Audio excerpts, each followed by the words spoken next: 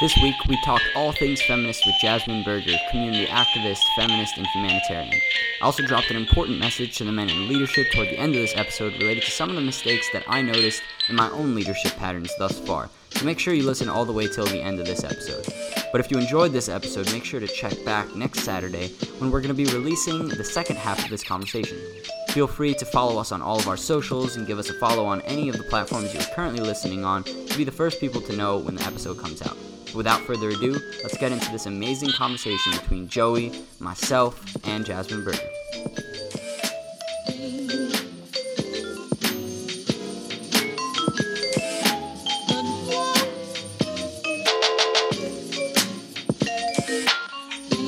Episode 009, we are back with the Debate Without Debate podcast for another amazing conversation, and today, a very anticipated one.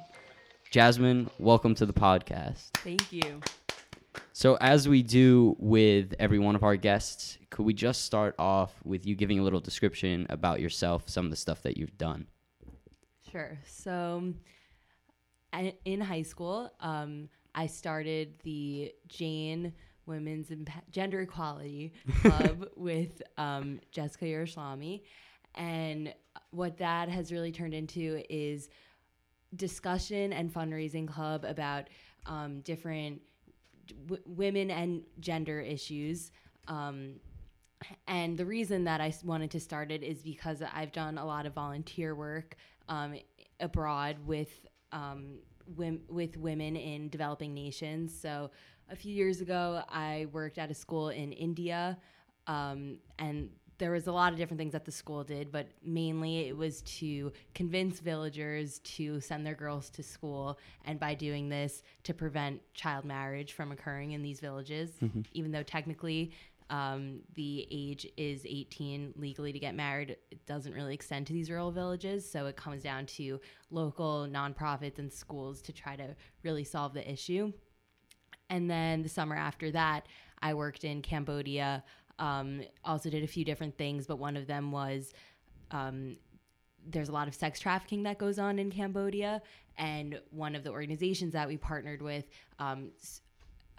took girls out of that cycle and gave them an education, and also it was kind of random, but trained them to be semi-professional soccer players, and they would go around different parts of Asia competing. So really to give them a purpose and have like team structured events to try to keep their mind on track and things like that. So it was a culmination of a bunch of different things, and like randomly, like the Girl Rising documentary we watch in 10th grade, I started working with that organization. So it was just like a lot of things, and I wanted to make a direct club in the school to focus on things like that and just discuss more gendered issues. So, yeah. Absolutely. And that's kind of where I think Joey and I have both seen you do the most impactful work. And I think you're the single person that has gone not just from our community and doing work in our community, but also trying to make it an international thing, which is something that I really respect, because at our age, people are very small in their thought. They're very restricted, which kind of makes sense. Like, you see your community and you say, what can I answer? But you've really tried to step up and try and answer questions that are bigger than just what's this small community look like, what does the world look like, and how do we make it better for women? That's dope. One of the things that, when we were planning this episode, this was kind of the focus of what we wanted to talk about. And we talked a little bit about this with Ariel, but I want to first jump into, I also want to jump into all the work that you've done, because I think not only is it inspiring for other people to know that those opportunities are out there, but also it's just genuinely really interesting to see what you've done. But first, I want to set up that conversation with a conversation about feminism. First, and we can all answer this question. What does feminism mean to each of us? And then also, do we consider ourselves feminists? Jazz, you can start first. Okay. So that was a big part of when we started Jane. Anyone at Roslyn High School probably saw the signs, what is Jane? Yeah. And what that translates into is, what does feminism mean to you? So it definitely has a lot of different connotations, but for me, it just purely means gender equality. And right now, for the most part, it's usually women who are are the ones that need that equality in most situations, although there are definitely different societal factors that impede men as well. So in our club discussions, we do mainly focus on women, but we also talk about like issues that like single fathers have and like males going into women dominated fields and things like that. But for me, it's just realizing that the way that society is structured is very gendered and places different stereotypes and roles for both men and women, and just breaking down that barrier to just achieve equality. Okay. And do you consider yourself a feminist? Definitely. Cool. Joe, what do you think? I kind of sort of agree with Jasmine in the sense that I don't think that feminism only pertains to women, but I think it pertains to the global community and allowing for basically just equal representation, equal opportunity for every gender, basically everyone. I want to translate feminism to the global community, not just on a basis of gender, but even race, right? Because I know that we talk a lot about like black woman versus white woman, what's the difference in terms of life or like healthcare, stuff like that. And I feel like feminism really translates to just overall equality. So am I a feminism in that regard? Yeah. I don't think you could be a feminism. Am I a feminist? I'm so out of it.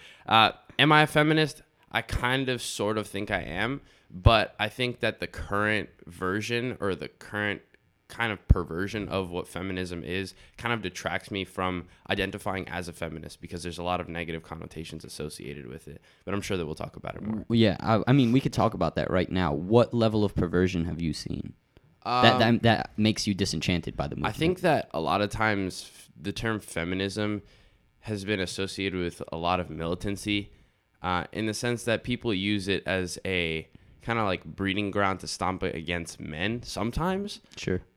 Which quite obviously isn't what feminism entails. It just entails equality for all. And they're just using women as a focal point to kind of allow for an equal playing field.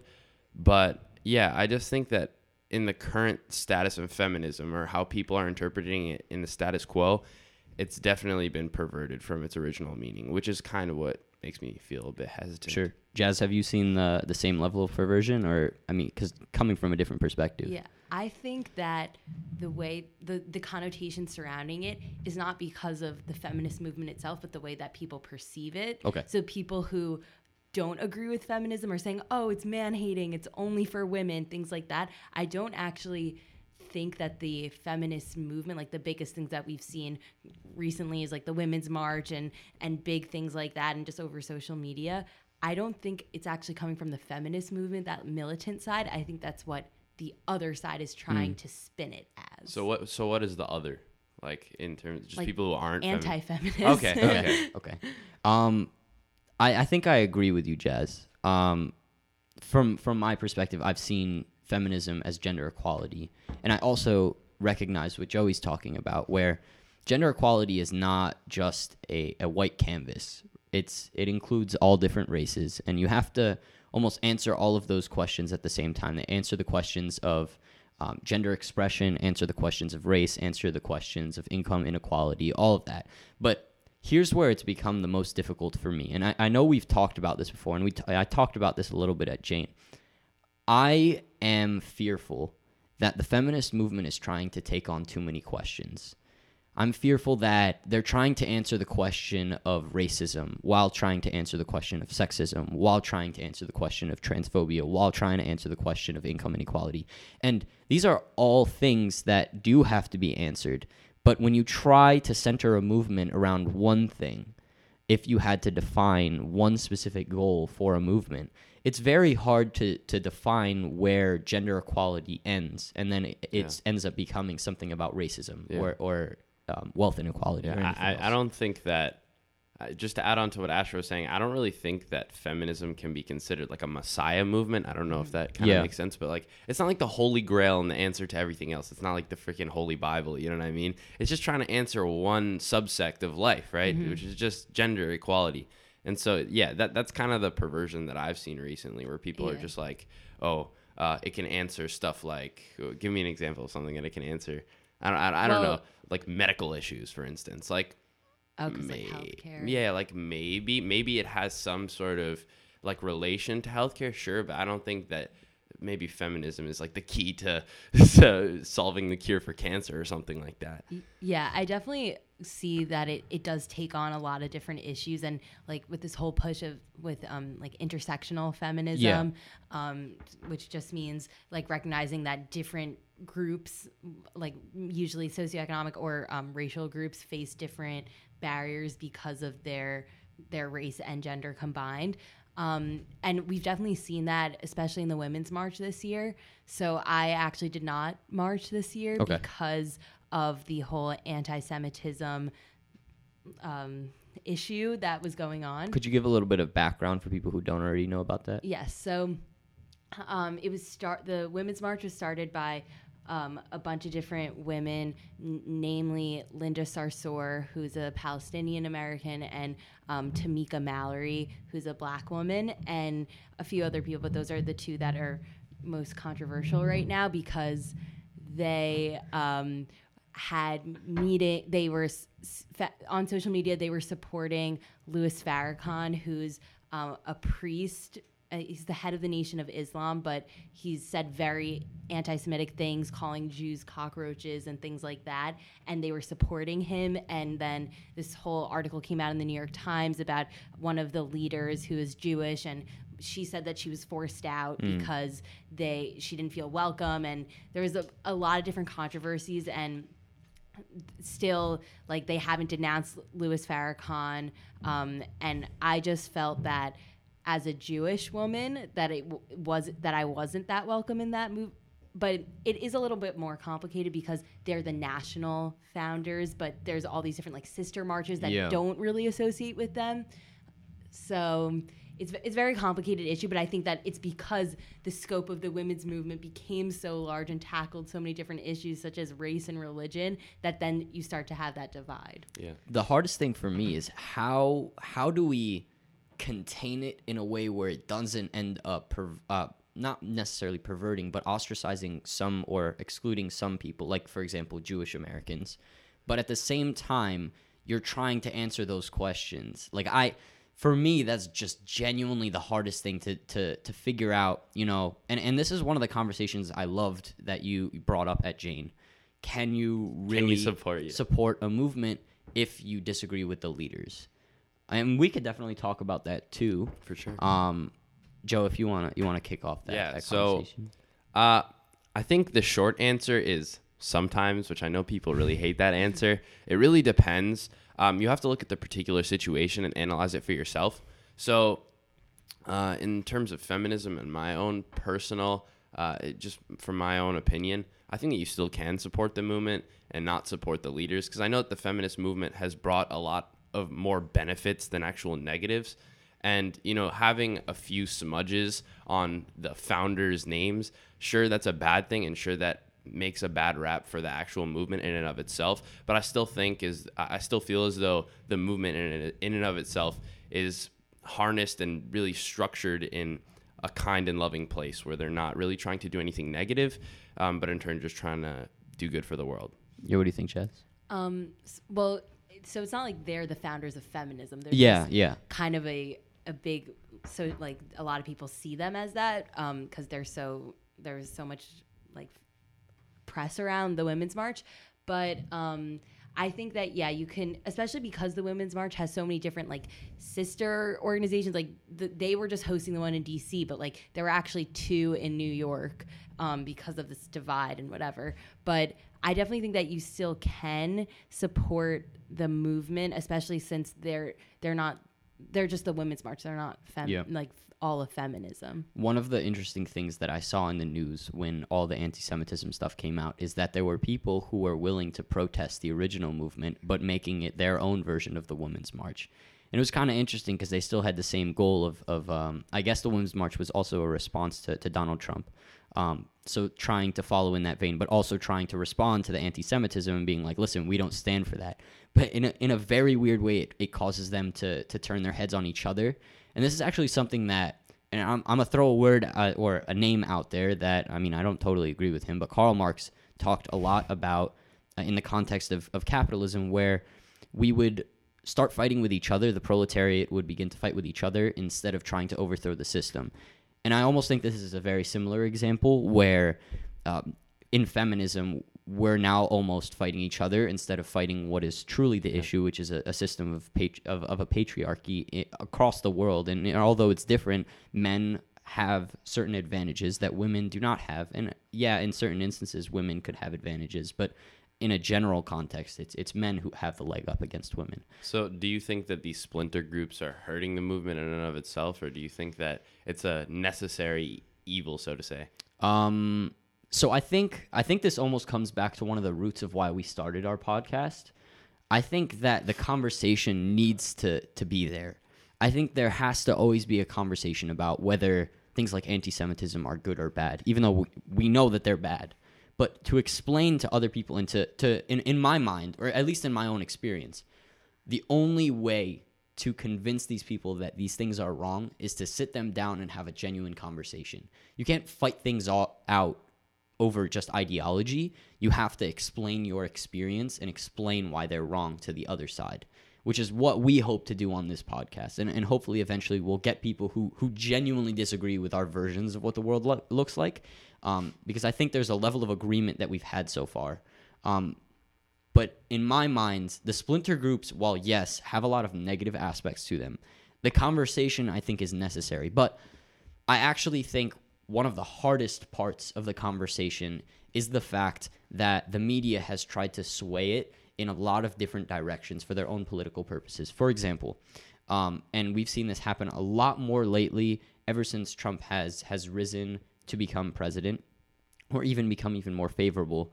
But I think for the first time ever, we're truly noticing how much of a propaganda machine all the news organizations have become, where Fox News is incredibly loyal to Trump, even though there are certain statistics and there are certain clarifications to his presidency that are definitely not good, whereas CNN and MSNBC will be much more liberal. And I've even noticed on some of their commentators, basically some of their shows, they'll go to, for example, like the RNC, or they'll go to, there was like a convention for a bunch of Republicans that Trump spoke at. I don't remember what it's called. That was recently, and he like hugged a flag or something. It was really weird. But at that convention, Van Jones was also there, and he said, "Why are you not on our side?" And it's like, he's a media person, and he's saying, "Why are you not on our side?" Meaning a Democrat. Like, and there's almost a point where it comes, you have to separate your political affiliation with what you're reporting. And I think that's kind of the hardest part, especially in the context of the Women's March, because people were perverting what was being said for the Women's March to say that, oh, feminism is terrible because it's anti-Semitic. For example, like Fox News might say something like that because they would bash on feminists a lot and say that they were snowflakes. Whereas for MSNBC, they're trying to answer these questions in a way that still maintains the movement because they saw it as a valuable thing. And for me, that becomes very difficult because it's not a genuine conversation you're now having. It's a political conversation and trying to gain some sort of points with voters. And that to me is just disgusting, one. And two, it doesn't do any good for us. So I think the splintered groups, in a way, makes sense. I think there's always going to be splintering of groups, but I think we need to be more cognizant of how we are being impacted by our surroundings. And in a way, we need to start answering those questions for ourselves and instead of letting people answer them for us, like on the news. That's my Jasmine? take. Okay, so just commenting on a few things that you said. So with all like the media personalities, like the newscasters, I think it's becoming increasingly difficult to separate. Like that's kind of brings up the same question, like the news and like their leaders and like can you support like it's becoming very impartial. And I think the reason for that is social media, because like you'll have these people who are trying to report the news in an unbiased fashion, but then they'll, right after they're done shooting, they'll go on Twitter or Instagram and start like spouting their political beliefs. So then you know that Van Jones is a Democrat because he says all these things on Twitter and then sometimes brings it onto the show, and like you know that the bias that he has, and same thing with Fox News. So it is becoming very difficult. And same thing with Linda Sarsour and Tamika Mallory, it was never in the Women's March platform. It didn't really talk. It didn't even talk about like the Israeli-Palestine issue. Yeah. And it didn't specifically mention like in the groups that they support. It just said like all religious minorities. It didn't specifically say Jews until after this controversy. I remember when we saw that on the website. Yeah, we looked at it like before and after we saw the addition. But so like in the Women's March platform, it wasn't even saying anything, but it was the leaders that you could see on social media who were espouting these beliefs. So it does become hard because when the movement isn't geared that way, but the leaders are, like, how do you deal with that? And that's why I think that the splinter groups are important, because you can't just be like, oh, I support feminism, so I'm going to support the Women's March blindly. You still have to be willing to have these conversations and call things out when they're not right. Weird thing, I think our political system has become a system where we are so devoted to a party or to an idea that we don't do that anymore. Where I noticed a lot of people trying to be apologists when it came to the Women's March and saying, well, I mean, like, the Israelis do a lot of bad stuff, so maybe some of what they're saying is okay. And, Farrakhan, yeah, like, he said some bad stuff, but also he's the leader of the Nation of Islam, so we have to recognize that he's an important figure, and, like, it becomes very difficult. No one stands against it. Yeah, and I think that's happening right now on both sides. I think very simply, and we've talked about this before, in the Trump camp, I think Republicans have become wusses, and they have said, well, we're just going to de facto your opinion, and the reason why is because they fear that they're going to lose their seat. And, I mean, this gets into other things that I personally believe. Like, I think term limits could potentially be a good idea to resolve some of these issues so that people were not always concerned about their seat, which I'm also interested in both of your opinions about. But on top of that, I also think it's happening in the Democratic camp, where even though there are, I guess, more splinter groups, because just in general, the Democratic base is much more diverse, there's a bit of a loyalty to the idea of being an anti-Trumper. And that becomes difficult, especially when, let's say, someone like a John Kasich pulls up and he says, I'm going to run against Trump for the Republican nomination, or even as an independent. Then it becomes difficult, because if we are constantly stuck trying to say we're against Trump, we're against Trump, we're against Trump, but then we get an alternative option that's also an against Trump, then it's like, wow, I don't know what to do anymore. They're both against this guy.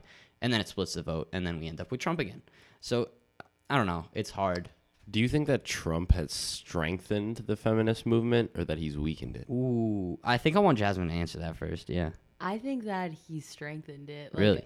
I think that a big reason of why I became so politically active and interested is because, like, I started becoming politically aware during the Trump president, like in 2016, like because that was when we were in 9th grade. Yeah. So, like, my mom always jokes, like, oh, like, we kind of have to thank Trump because that's why you're so interested. I mean, it could have happened without, like, whatever, because there was an election when I was a freshman anyway. But I think that, the Women's March, I don't think would have happened. It was a direct response to Trump. So I think that, like, people are saying that people have woken up because Trump is such a stain on democracy, and people are recognizing that we have to defend against it in so many different ways besides feminism. So, there's a lot of negatives, and yes, I wish he didn't become president, but I think he stirred a lot of people, a lot of complacent people who didn't even vote are now like the most vocal people against him. So I think that there's a silver lining. I think that stir up is key, because I think Trump gets bashed on a lot, and I don't particularly agree with his political ideologies. I don't think that a lot of people in this town do. But what I do actually appreciate about him is how he's stirred up conversation. Because having a radical figure like that as the figurehead of our country is pretty crazy to think about. Usually our presidents are either pretty moderate. You can check me on this if you want. No, they're typically moderate because they have to reach across the aisle to do stuff. Yeah, so by him being fairly radical in thought and having a pretty radical support base, he's supported by, like, David Duke and people like that, which is pretty crazy to think about, that he's not really saying anything about that, and that he has a pretty radical ideology. it really does stir up a lot of controversy and a lot of conversation. I think that will benefit us in the future in terms of our future elections, particularly the 2020 election, because a lot of people came up to the bat and are like, we need to change our ways because Trump has proven to us that we need to shift gears. For instance, like Pete Buttigieg, right? I love that, man. Yeah, so much. he's shifted. I'm sure that you could talk more about him, Yeah. but he's definitely a massive response to the Trump era, so to say. I mean, he's a young guy. He's in his 30s. He's a gay man. He's from the Midwest. Yep. Yeah. Indiana. Yeah. Indiana, yeah. So it's just really crazy to think that Trump, although pretty terrible in mindset, has allowed for some good things to blossom. There's almost an appetite for that as well within the country, for something that's not as in your face. And so the one thing I want us to clarify, though, now is there's a very easy way for us to to extrapolate Joey's opinion to say, well, Trump's a good thing because he like burns the whole system down and then we could just rebuild. Like, I don't think that's true. I think what Joey's trying to say, and Joey, tell me if I'm wrong, is that it's almost good to sometimes look on the positive side. Of course. Because we can get very down in the dumps. And I think I got into this position a lot towards the middle of the year, where I was consuming a lot of news and a lot of Trump rhetoric and all the responses to him, which, by the way, I think fuel his power. But irrespective of that, I think that when I got so absorbed in politics and all the negativity, I just felt depressed. I just didn't feel good at all. And the thing that I am happy about, and part of the reason why a special piece of my heart goes to Pete Buttigieg, is because I think he is the optimism I was looking for. I originally thought it was in Beto O'Rourke. I now no longer think it is in Beto O'Rourke. I now think it is in Pete Buttigieg. And I'm proud to say that I support what he's doing. Do I know if he's going to win the presidency? Absolutely not. But I'm even debating whether or not, I've never worked on a campaign before. And the more I hear from him, even though he hasn't substantiated a lot of policies, but the more I hear, the more I feel like I need to work for him. Not even because I feel like he's going to win, but just because I believe in what he's saying. And I don't agree with everything he says, but I just like the way he presents himself and the way that he encourages people to come together, even if they are on opposing sides of the aisle. And he's very disarming, which I like a lot. But like with that comes a lot of power too, because he could take the country in a really bad direction as well. But that's up to people's interpretation. Why are you not supportive of Beto anymore? Okay. I think he's become an apologist. And yes, I understand why he's doing it. But he seems disingenuous. And like his joke about him going out and his wife basically taking care of his kids. Like, yeah, I get it. It's not the most PC thing to say. But also, you don't have to apologize so much for such a small comment when it detracts the whole purpose of your campaign and what you're trying to do. And especially when he talks about things like white privilege, I think it's important to discuss those things. And I think that's something that other candidates have also started to do. And I like that conversation's now occurring. But I feel like he's looking at all of the things that are potentially bad in the eyes of the voter base. In the eyes of, for example, black Democratic voters, which some people have been saying are starting to go back to the Republican base. Because that's where, during Reconstruction, they got a lot of votes from black people, the radical Republicans at least. And I think he's too calculated on who he's going to get as voters. And I don't like that. I realize that the same criticism could come for someone like a Pete Buttigieg or even like a Bernie Sanders, but I don't know. I think it's just too out in the open, and like he's a hot figure, but I don't know what he really has to stand for. Okay, I think that I kind of like the fact that he's very like acknowledging all Sure. like his white privilege and all of these different things. I agree that he maybe apologizes too much, and Yeah. like his first, like when he announced his campaign on Vanity Fair cover and he was like, I was just born to do this, and people were like, oh, only a white male would say that. I'm like, that's just a saying, like give him a break. Like I feel like he's almost being criticized, like overly criticized because he's a white male, but I feel like he's acknowledging that, Yeah. which I kind of appreciate. Yeah, and I think that because the candidates are so diverse that criticism could go to like the 8 white males that are running, but I think that he's doing the best job of like acknowledging that. I see that. I remember Kamala Harris had a pretty big punch to his campaign about how, you know, he's traveling across Iowa and New Hampshire, and he's able to do these road tours all throughout it to meet everyone, kind of similar to how Ted Cruz did, by the way, but a little different, especially since he is nothing like a Ted Cruz. But Kamala was like, you would never see a black woman doing this. Like, it just would not be allowed in politics. And she's kind of right. Like, there's not an appetite for that, and people don't want to see that, because they almost like the idea. And he said that one of his favorite books is either the Iliad or the Odyssey. And I saw a comment that was like, of course, like, he likes those types of books where it's about a white man going on a journey throughout, like, trying to find himself and all that stuff. But it's like a whitewashed version of what would actually happen, because, you know, black people can never access that version of just being able to leave your land and go on a journey and fight in a war and all that stuff. So I do still like him. I don't think he's lost in any way. I mean, it's only started now. It's just, and maybe this is me buying again into the media hype that's trying to force a bit of optimism down my throat, but I have found a level of hope that I think I kind of needed within Mayor Pete, whereas in Beto's version of the world, it's a little bit more negative. He talks a lot about capitalism and how it's a broken system and needs to be overhauled.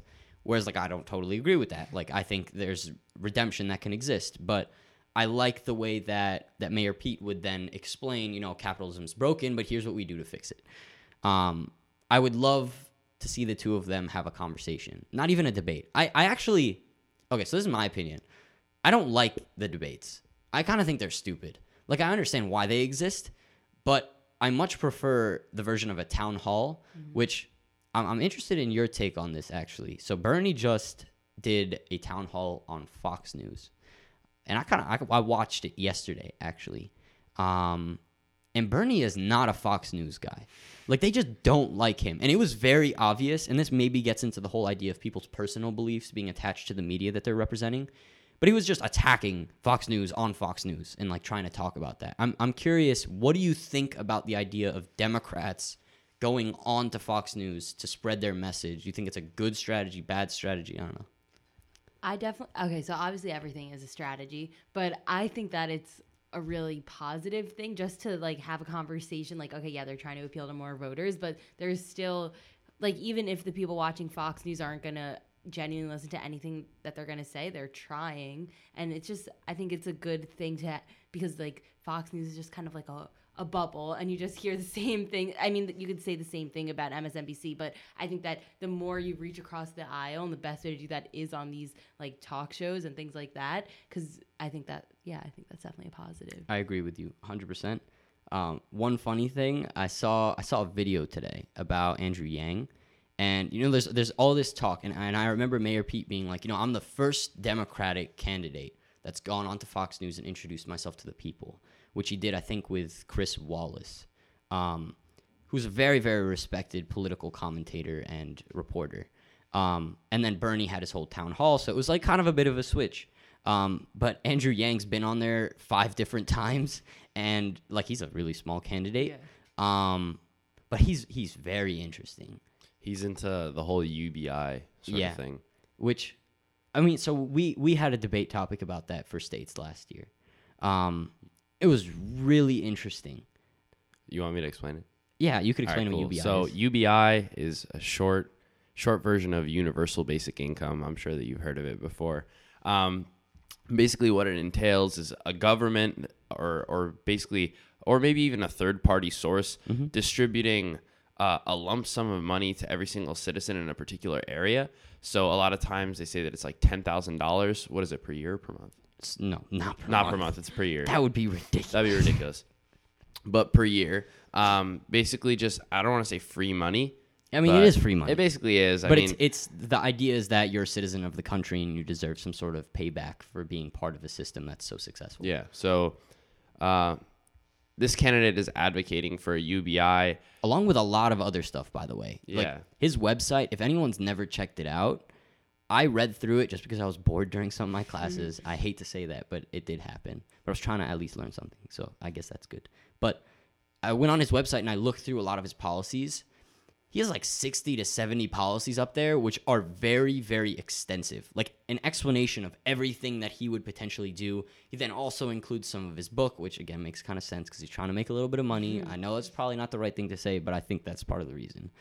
But It's like Bernie's a millionaire now. Oh my god. Oh my- That's so funny. I actually want to talk about that because, it Is that control? It just kills his whole movement. Yeah. It literally does because he benefits from all the things he criticizes. And the way that he definitely could have approached it better. Like even like, and I was just thinking of like Warren Buffett. Like he says that like, yeah, like my secretary pays more taxes than I do because of the whole like capital gains and income tax and whatever. And he's like, yeah, I'm a billionaire, but that's just because of the system and I don't agree with it. Bernie could have taken that approach where he was like, yeah, like I benefited off of the capitalist system because it's structured to benefit people like me, and that's how I'm a millionaire. Like you could have just acknowledged it, but he was like, oh well, anybody can write a book and become a millionaire. Yeah. And that's like the epitome. That's like the epitome of a capitalist argument Yeah. that he Mhm. hates. Mhm. And it's just like, oh yeah, that. He was really like, killed me. "Are you really gonna blame me for writing a good book?" And I was like, "Like, there's so many better ways to respond to that." Yeah. It was just his like. It wouldn't have bothered me as much if he just acknowledged that the system benefits him. Yeah. Like he just the way that he responded to it. What do you think of the whole Bernie sexism thing? He like did the same thing. Like there isn't really one clear narrative. Like there's just like a few accusations and like that hasn't been really followed up that much in the media. But he again just kind of brushed it off and it's like, we were running a campaign that was inspiring the youth. Like we didn't have time to worry about that. Yeah. And it's just like Is there redemption there though for his 2020 campaign? Because he talks a lot about how he's going to try and make it diverse, and the first speakers he had when he announced were pretty diverse too. I'm not a Bernie supporter, Okay. so Okay. I don't think that there's redemption. I just don't really agree with most of what he has to say and his other like things that are the fact that the way that he responded to being a millionaire and all these like accusations. Yeah. I'm just not vibing with him. So but I feel like they're like Bernie Bros, like his like core base. I had a feeling you would say that. Yeah. They love him and I think they'll definitely. Yeah. still. Yesterday, when I was watching the town hall, there were two Fox News people. One was a woman, one was a guy. And this is the first time I think I've ever really noticed a potential sexism that Bernie kind of implicitly has endorsed or unconsciously has endorsed, which I actually want to talk about how that kind of relates to some of the things that I've done in leadership and where I think I've made some mistakes. But he only responded to the guy. And when he was addressing the commentators and addressing questions, he spoke to the man on stage. And it's these very, very subtle things that when you recognize what's happening, you're like, dang, like he's kind of being sexist. And like regardless, Casual sexism. yeah, and regardless of if that's something that he's doing cognizantly or consciously, doesn't really matter because it still exists. And so this is where I kind of had a revelation, I guess, a few months ago, when I stepped back from a lot of my leadership positions, and I realized I was kind of being sexist. And this was a hard thing for me to recognize because I try to be a person, like I joined Jane because I genuinely agree with it. And I was happy to be one of the first guys, as well as Brandon and Ryan, to have gone to Jane and try and support in whatever way we could. But I noticed that we had a lot of bro culture on, especially our debate team. And it made me really sad because, the first time I was ever notified was when one of my friends came over to visit. And Joey, I think, won first at a competition. And I was really, really excited because Joey qualified to states and he won a competition. And I go there and the bus pulls up and I'm like getting all excited and all the guys come to me. And we're just talking and we're talking about the whole experience and I'm congratulating them. And I noticed that 2 or 3 of the girls on our team have stepped off to the side. I didn't even notice that at the time, but my friend notified me that I was excluding people without even trying to. And I wasn't making enough of an effort to try and include them. But the hardest thing for me was to figure out how do you include those people without making them feel like you're trying to reach to them and pull them in. Like, because you don't want it to be a super explicit thing where it's like, you should be included in this because I'm doing something wrong. Because then it makes you, or this is at least what my assumption is, and you could disagree with me if this is what you think. My assumption was that, it kind of makes you feel bad in the same way that, like, if someone just told you, well, you're black and I want to be your friend because you're black, that would probably make you feel bad because you're like, I'm a person. Like, I'm not just black. In the same way, someone on my team, I shouldn't just say, well, we want women because we want women. We don't care who you are. We just want a woman. Mm-hmm. And, I mean, you could definitely speak to this, too, because you were also on the team and you ended up leaving it probably for that very same reason. Yeah. But I don't know. I'm curious as to both your takes on that because that was something that was really hard for me to realize and something that I'm trying to work on for the future. You can go for it. Yeah, so I was on the debate team 9th and I think 10th grade also. Yeah. And I could have just been like the leadership at the time, or it could have been, but also just like the culture around debate. I just felt that typical masculine traits were favored in who was winning, and I think that just speaks a lot to like which you also disagree with, like all the parent judging. Like, that's why you went on like the national circuit or whatever. Yeah. That like they literally had because my dad judged and he was telling me like they were speaking so fast, they weren't explaining anything. Like, yeah, like I didn't, and the like briefing that they gave the judges, like I didn't really know what the topic was. Yeah. And so like I didn't like have a good understanding of it, and they were just screaming at each other and just like demeaning each other, like my opponent is bad because blah blah blah, and it was just like you want to give the win to the person who like seemed like they knew what they were talking about and like was the most confident, even if their argument made no sense. Yeah. And I just felt like I was trying to explain in like a clear manner, and like and it is a male like activity. Yeah. So most of my opponents were males, and they would just be screaming and like very aggressive, and I just felt that it was a little like the culture and the way that to win in like the lay tournaments or whatever was like male oriented. So I just felt that, and also like the people who were picked to like get the most training in our school or whatever, it's like mainly guys. Mm-hmm. And it was just, I did not. I totally agree with you. Something that I realized as well was that I 100% fell prey to that. And I don't know if it's as much because I wanted to be like that, or if it was just because the activity tried to push me in that sort of direction, where in activities that require you to be persuasive, a lot of times you just yell. And I did that for a really long time until one of the parents, you remember how there was a whole night, like forensics night, where the parents would come and they would watch. I did a debate with Anthony, one of all of our friends, and for the first time ever, I had a parent ask in a very sassy way, does everyone do that? Like, is that just the norm? Because I don't want my kid doing that. And I was like, and my parents afterwards, and Joey, because he wasn't in the activity yet, were like, why the hell were you yelling? Like, there's just genuinely no reason. And it was really true. And I had to basically redo all of how I debated. And one thing that I'm proud of is I think that I changed the way I did that, especially last year at States, which Joey was able to watch some of my rounds too. But the thing that I was saddest about is the fact that I knew it wasn't just you who was leaving, but the fact that other girls were also leaving. Because our year with our freshmen, we had a lot more girls than we did guys, and the guys stayed and the girls left. And I always asked myself, like, what the hell happened? Like, maybe the girls just didn't like it because they just didn't like it. But upon more reflection, and I hope more guys will do this, especially in leadership, to reflect on what you've done right and what you've done wrong, and being able to recognize the things that you've done wrong and try and work to be better. And which is something that I hope to do, like recognizing those things when hopefully, like in college, I become a leader in some capacity again, to make sure I'm not making the same mistakes. Because if I have come to a point now where I've recognized it, where I know some guys who have not recognized it, then I need to pave the way for not just guys, but also girls to recognize that and to lead with my, whatever the phrase is, with my best foot forward. and do my best to make good on the mistakes that I've had. Yeah. So first off, I'm sorry that you had that experience.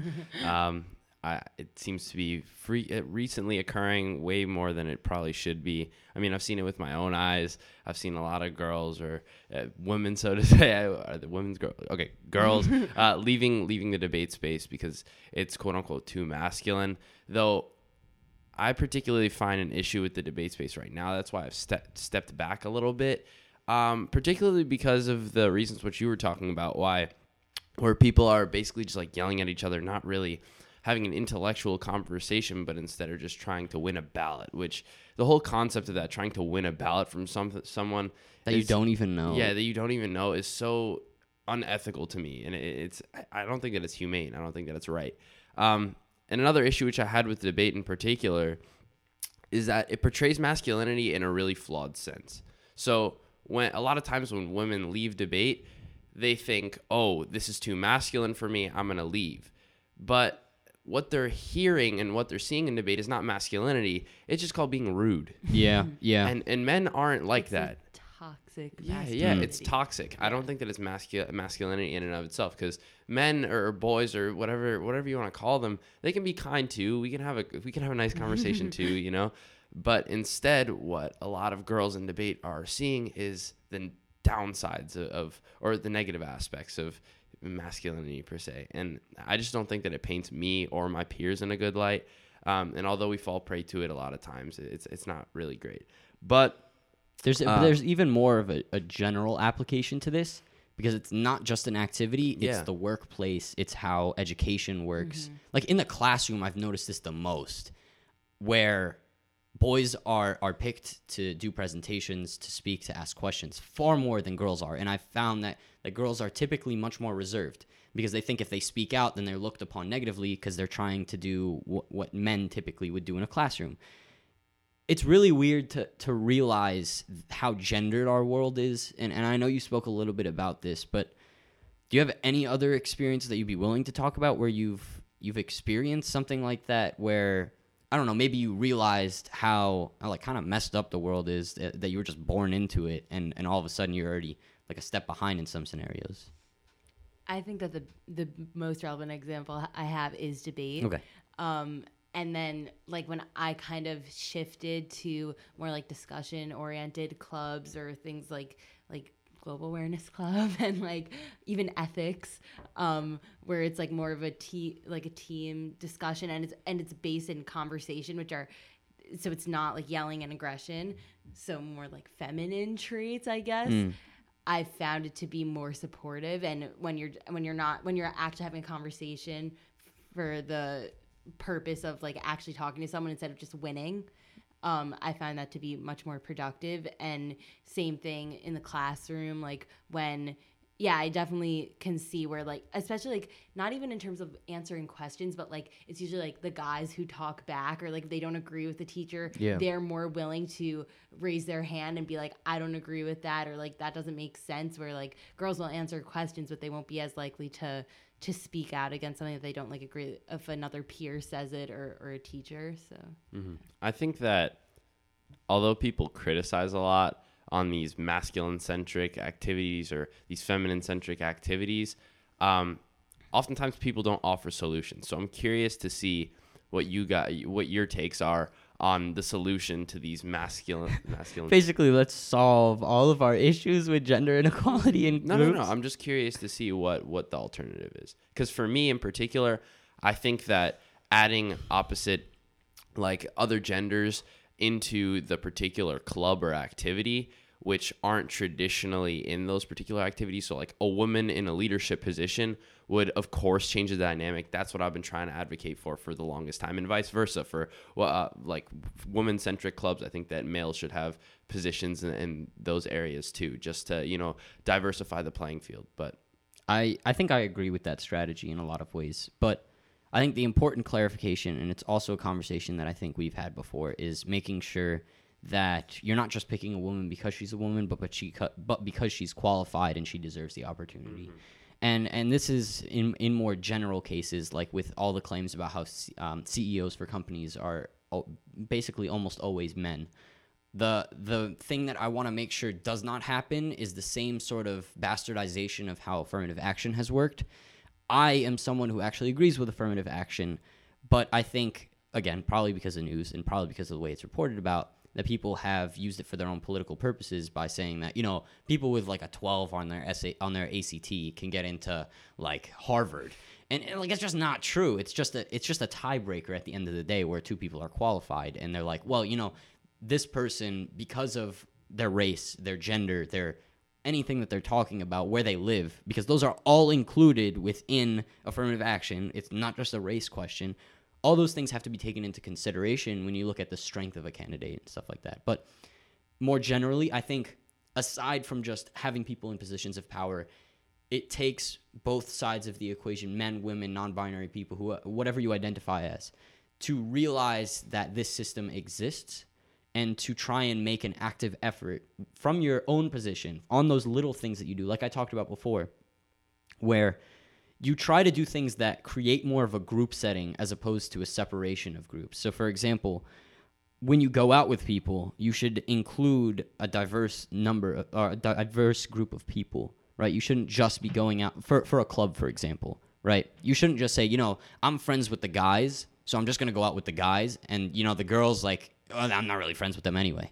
No, if you're doing something related to a club or to an organization, everyone should be included. That's how you make people feel more comfortable ultimately. But the other side of it comes from not being toxic and not making really, really sexist jokes, which a lot of guys do, especially at our age. And they think it's funny, and it's like, it's not funny. You're just kind of being a douche, and like no girl's going to want to talk to you, or guy, to be frank.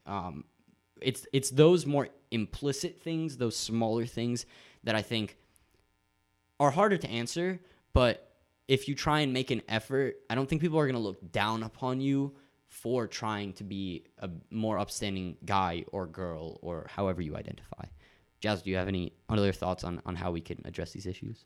Yeah, I'm definitely a big believer in like diversity of demographics equates to diversity of thought. So I think that the more like people of color or women in leadership positions or just like having an influence in any organization is definitely going to allow for different conversations to occur. And like we're seeing that now in Congress. Like this is the most diverse Congress that's ever been sworn in, and they're mainly Democrats, and the Democratic Party is splintering almost because there's so many different people that they encompass, and they all have different beliefs that kind of go against each other. Yeah. And I think that, so now we're not a united front, but I think that we're having important conversations to kind of figure out like what direction you want to go in, and just seeing that different people have different perspectives. So I think that just the more diversity in, not even necessarily in leadership positions, but just in a club and people making their voices heard would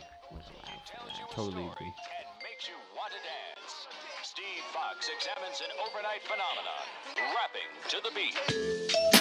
We really hope you all enjoyed that first half of our conversation with our guest, Jasmine Berger. In our next episode, we talked about an issue that we've all been noticing happening a bit more lately called slacktivism on the internet. We also talked about Jasmine's experience in humanitarian work across the world, and especially how she's connecting it back to her home base in our local community.